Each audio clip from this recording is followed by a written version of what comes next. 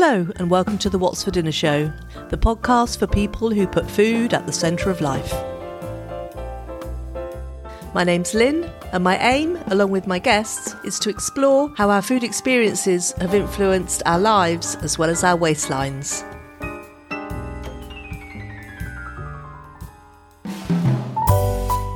These were cakes that went mouldy, so she'd cut the mould off, she'd crumble it up, she'd remake it into bread pudding.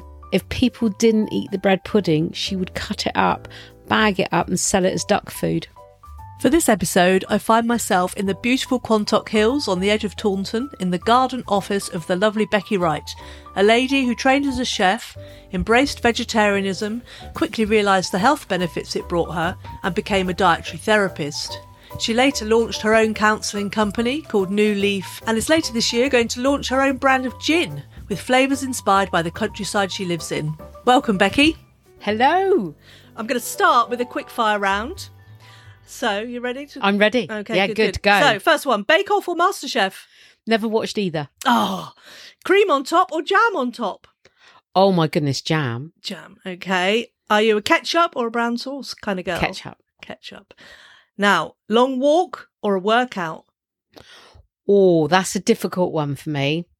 My step counter says I need to do a long walk, but I try and walk up as many hills as I can, so it becomes a bit of both. Yeah, a bit of both, a joint effort. Yes.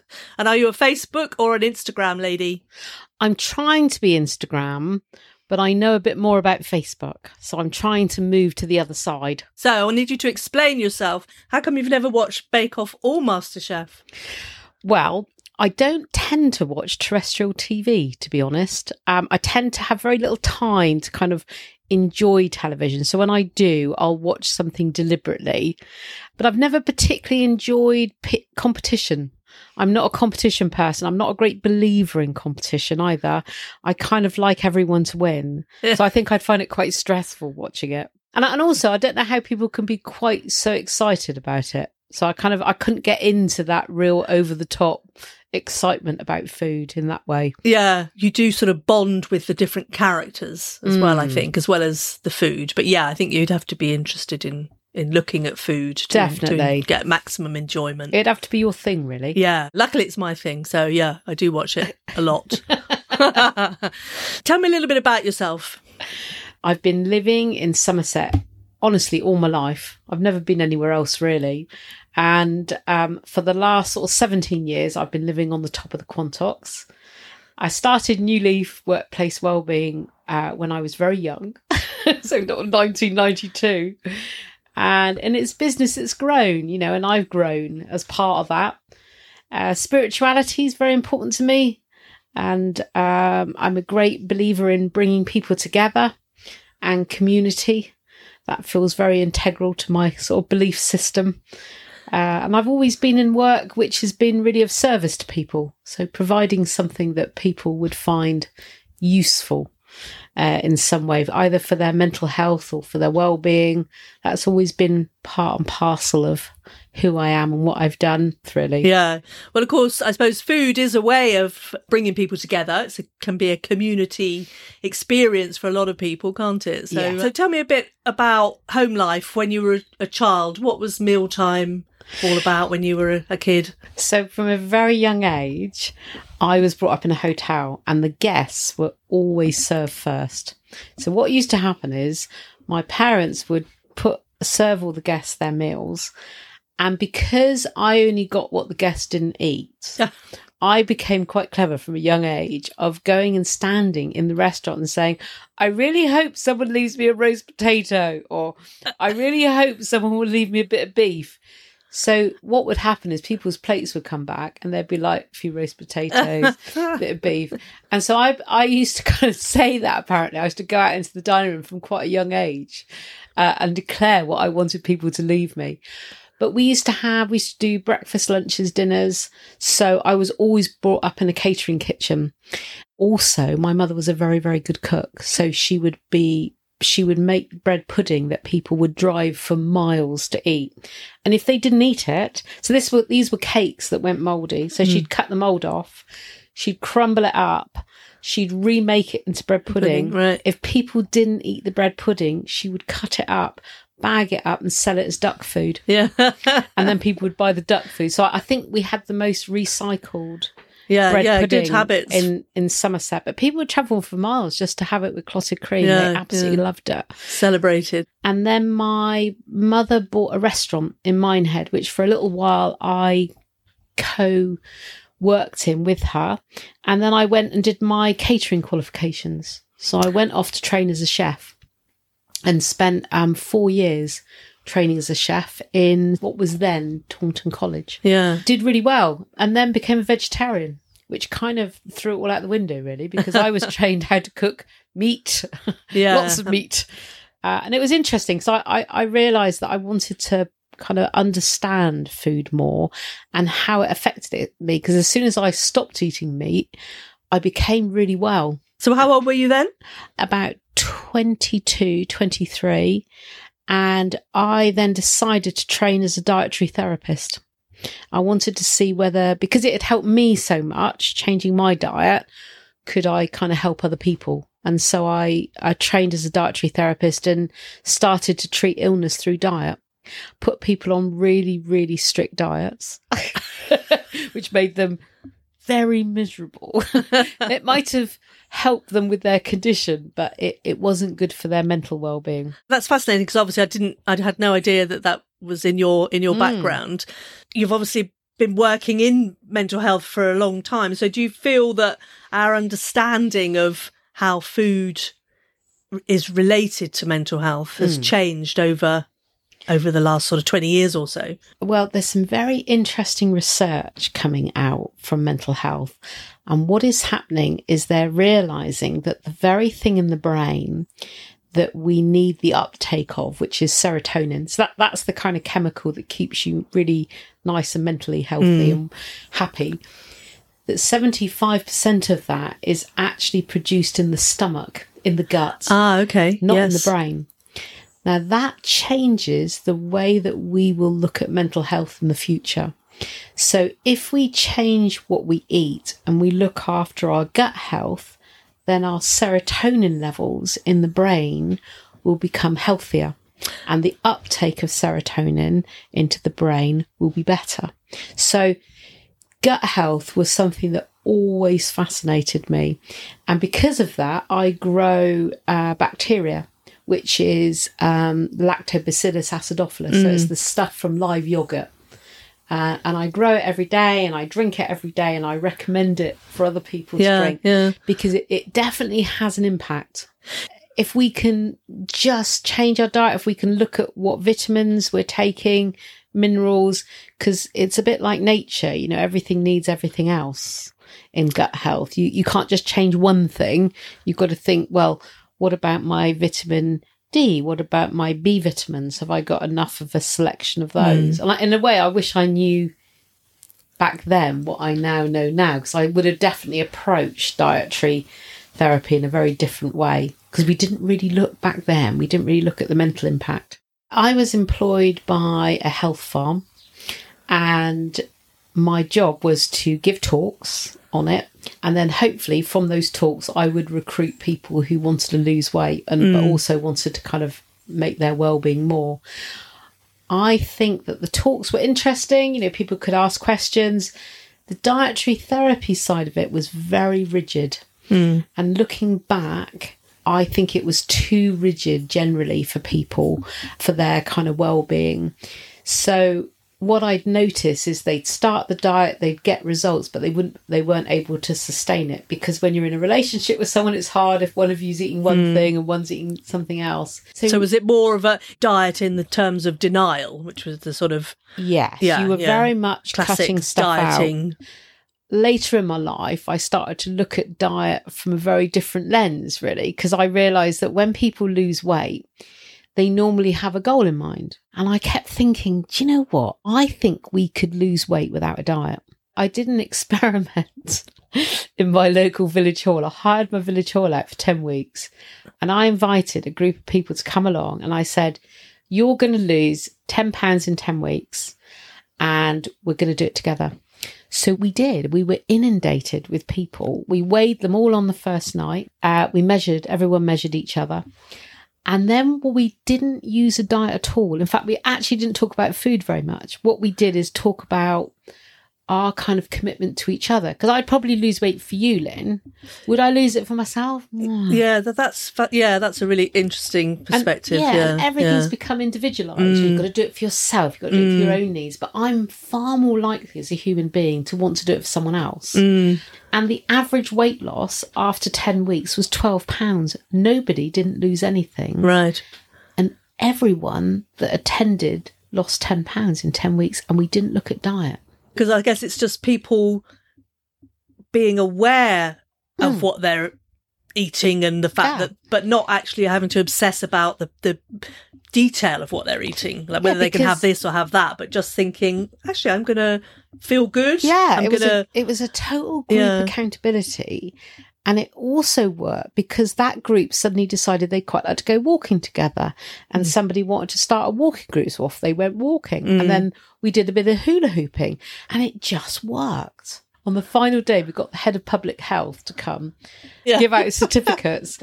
And we did a line of the measurement that everyone had lost using a kind of a measurement tape. And it was really powerful. Going back to when you were growing up then, growing up in a hotel, I mean, so you must have been surrounded by food and cooking the whole time. Does that inspire you to cook at home, or are you a restaurant person? Or no, I'm a terrible cook. Oh, are you? I used to be very good, but I've lost the hang of it. I've got into food boxes where I kind of get my recipe for the 4 days. I think for me, I don't want to waste time thinking about it. So I like the fact that I know that there's going to be 4 healthy meals that I can rock up and cook, and then I don't have to think too much about it. I can do the drinks. Yeah. I'm brilliant at cocktail making. Oh, are you? That's a wonderful skill. Well, I hope so. But I'm just not that interested in baking or cooking. I kind of feel like it's quite an effort in my life. So I try and minimise the effort. So do you think your parents wanted you to sort of go into a food-related industry? Obviously, you did your qualifications and stuff, yeah. I think they did. They didn't put pressure on me, but it's like taking over the family business, isn't it? I think both my sister and I, they would have liked us to have taken it over. But by the time they sold the business, neither of us wanted to be involved in it. So we didn't go down that road. I was interested. I don't think I would have the patience to work with guests in that way. And back then, you know, it was the life. I don't remember having like holidays or as a family. It really was kind of committed to 24/7. Every month. And I don't think I'd want a life like that, really. I mean, it's strange because I'm sort of stepping into the beverage industry at the moment. Yeah. I might be going full circle. I don't know. So tell me about what you're doing to move into that. I've always had an interest in gin and distilling. It was always something that fascinated me, but I didn't know anything about it. So last summer, I retrained as a gin distiller. Quite a big step really for me, because I think all I've done since leaving school is mental health, anger management, psychotherapy, you know. So to suddenly move into a whole different world, for me, it was just quite exciting, quite interesting. You know, I'm in my kind of mid-50s now, and I was thinking, I just want to do something just slightly different. Yeah, something using a different part of your brain, as they say. And I'd like to I don't want to work from home. I don't want to be sat behind a desk. I like to really have chance to meet people, laugh with people, bring people together. And so alcohol is a good conduit for that. And I discovered when I started distilling, I was only using a still in the kitchen, tiny little thing. I was creating some very unusual flavours. And when I did a gin tasting at home, strangely, all my friends showed up. Yes. It's the only time I've held a party when they've actually all rocked up. We started with 11 gins, got it down to 3 that people liked. And now I've just redistilled those 3. And we're hoping to go into production in August to have it ready for September, for those sort of months leading up to Christmas. Yeah. So we went through a whole sort of experience of what we're going to call it, you know. So I was quite keen to make a gin out of oak. because although whiskey is often put into oak barrels, they're looking at gin going into oak barrels. But I actually wanted gin to be an ingredient in the gin or a flavour. So I've been playing with that. And also I've always had a passion for oak trees, and I kind of go and visit them each day, and they're very much part of my world, really. I'm trying to solve community problems at the same time in my life always is, you know, I live in the middle of nowhere. There's no pubs where I live. People are quite isolated. There aren't any kind of community events. So I thought, so if I opened a pub, I could somehow solve one problem, and then I could launch the gin into the pub when we're ready. Yeah. So that's what's happening. That's what's happening. Yes. So we're about to open the Dryad in a little pop-up pub. And then if that's successful, we'll bring the gin into it in a couple of months. The oak, that's really fascinating. So do you soak bark then? How do you extract that flavour, or I guess aroma as well, perhaps? Yeah. So I started off by leaving it overnight and letting everything soak in it, but it was too strong. So I'm now experimenting with putting it into the column of the still. So if you like, the gin distills, but as it heats up, the hot vapour goes through the bark. What you get then is quite an interesting kind of woody aftertaste to the gin. So what snacks do you serve with gin? Wow. If I had my way, it would be definitely olives, maybe a little bit of sourdough, some really nice sourdough or bread. I'm a bit of a crisp fan. Oh, yes, me too. And I don't particularly like posh crisps. I quite like rough ones, just because I like some of those kind of tastes of like salt and vinegar and things like that, because they take me back to my years of being in pubs. If I could be very decadent, a really nice roast potato on the side would be fabulous. I quite like rosemary flavour. So if there was like a rosemary flavour crisp or something with that in, I think rosemary goes very well. But I'm also quite interested in actually serving up some different plant heads that you could find in your own garden. So I'm just playing with that idea at the moment. I mean, you've said that you're not that big on entertaining in terms of cooking meals and things. And I guess if you grew up in a hotel, that wasn't something that was part of your sort of parents' repertoire. We didn't, because we always had guests. Yeah. So the guests became friends sometimes, but you would still always be cooking for guests. Yeah. So I don't remember, only at Christmas, I remember Christmas Day, we would have a large table with the family. And was it, turkey dinner or? From what I can remember, it was very, very traditional. I remember it kind of turkey or beef, that kind of thing for Christmas. I mean, at birthdays, occasionally we used to have friends over. Our house was quite popular because it was quite big. Lots of room to run around. And you also have to entertain yourself when your parents lead a busy life. So I remember being very kind of independent, and we used to go off and hang out and do all sorts of things in kind of Minehead or those sort of places where we grew up. Was food a memorable part of your growing up? It is something I think of fondly. If I was cooking again, my problem was I would always cook too much, because my mother would cook enough peas for 20 people. Yeah.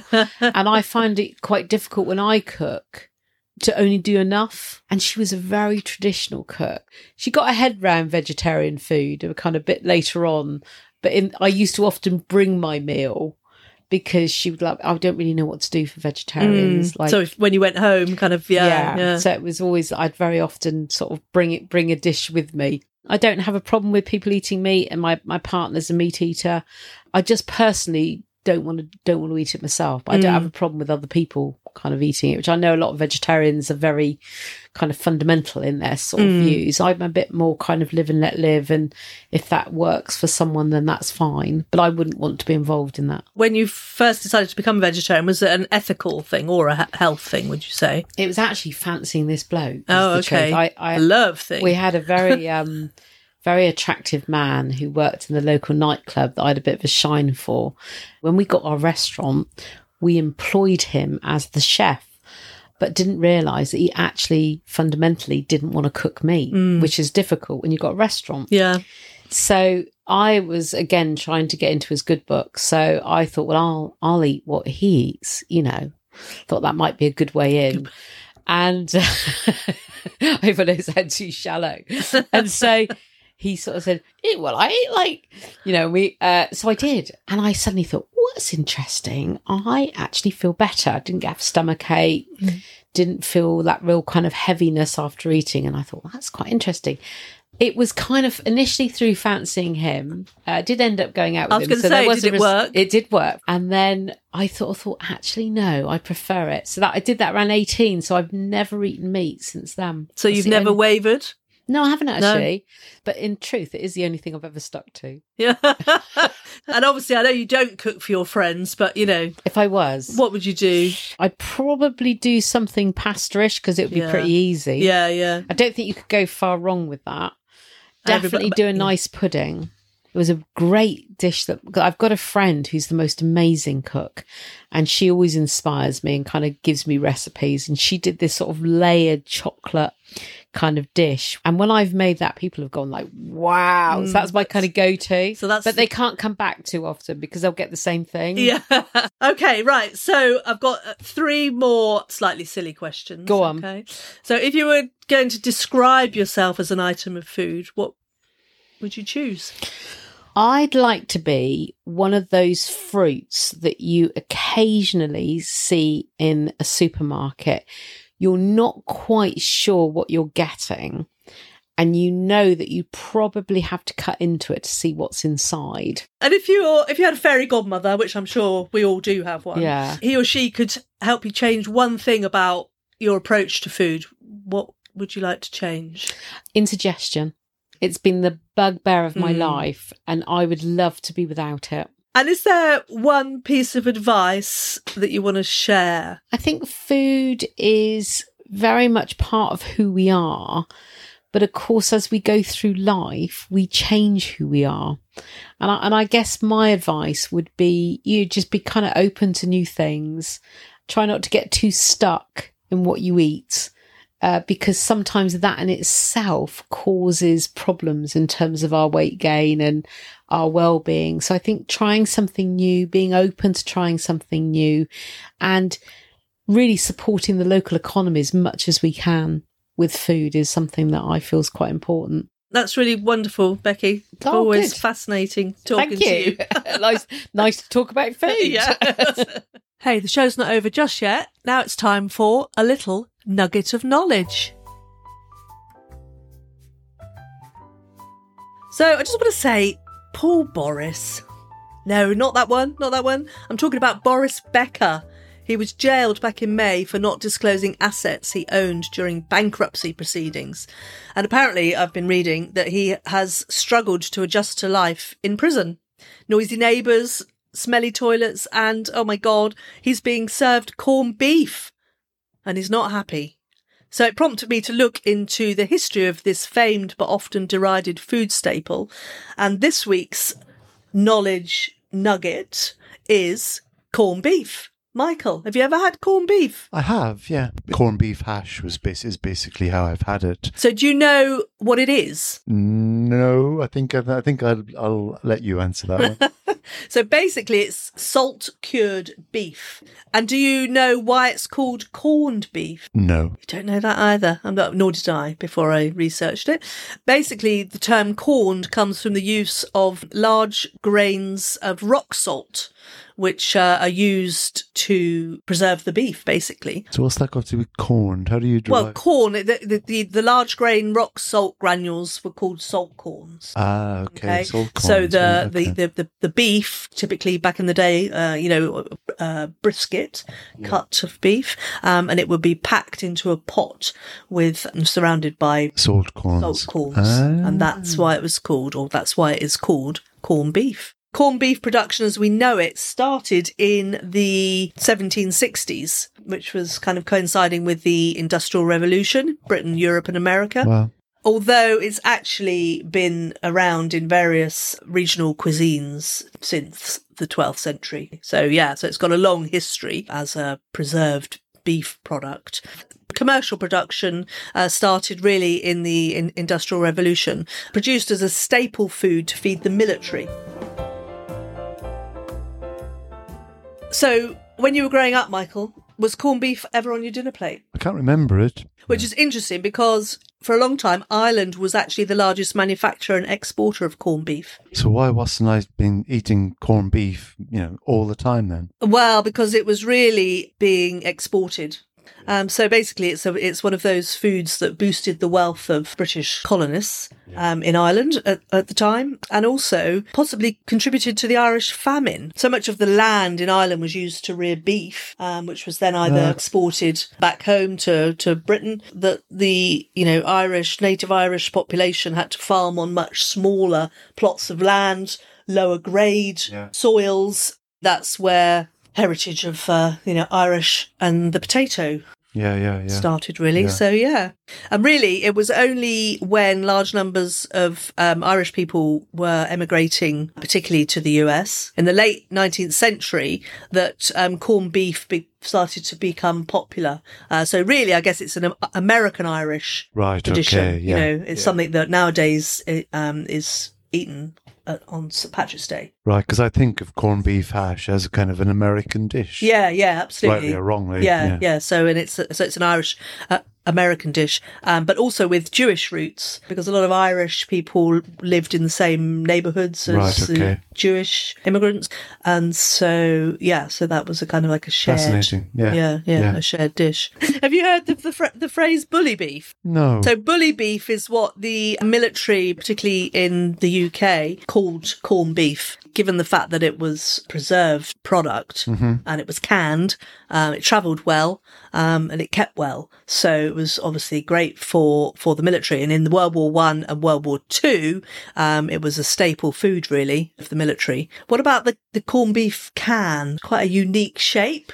Yeah, it is, isn't it? Now that I think about it. Yeah, so it doesn't look like a can of beans. It doesn't look like... Yeah, it's pretty unique, tuna. isn't it? Yeah. And the opening mechanism is a bit weird. It's a bit weird. Well, it's kind of iconic, really. So the corned beef can is a tapered oblong. And of course, it has the little key and the hook mechanism. Means, for the military, they could open it easily without having to have a can opener or a blade of... and it slides out and it gets sliced up and eaten with hard biscuits or maybe in a sandwich. So do you think corned beef's a healthy option? I would suspect not. You're right. It's not the healthiest. Although it does contain good amounts of vitamin B12 and zinc, but it is high in cholesterol, saturated fat, and obviously salt, sodium. Corned beef hash, cubed corned beef marinated in Worcester sauce. Yeah. Diced potatoes fried up with onion. Mix the corned beef cubes with the diced potatoes and heat them through in the pan. Chuck it on a plate. Top it with a fried egg and loads of tomato ketchup. Lovely. Really beautiful. Delicious. Yeah. I'm wondering now how Boris was served his corned beef. Interesting. It didn't say that. Maybe he'll let you know. Maybe he'll write to me and let me know. Thank you for listening. My name is Lynn and I'm the host of the What's for Dinner show. Thank you to my guest, Becky Wright from New Leaf Workplace Wellbeing. Look out for her gin, which will be launched in the late summer. Check out my other episodes featuring my talented co-host on Nugget of Knowledge, husband Michael. You can find out about his foodie upbringing in 1970s Ireland. And also listen to the wonderful Carrie Crane from Carrie Crane's Health and Fitness, who reveals that being fit and healthy has not always been on her agenda. Don't forget to subscribe to the What's for Dinner show on whatever platform you're listening to this on. It'll mean you won't miss out on future episodes. They'll be delivered straight to you. If you can, leave a review. That'd be fantastic.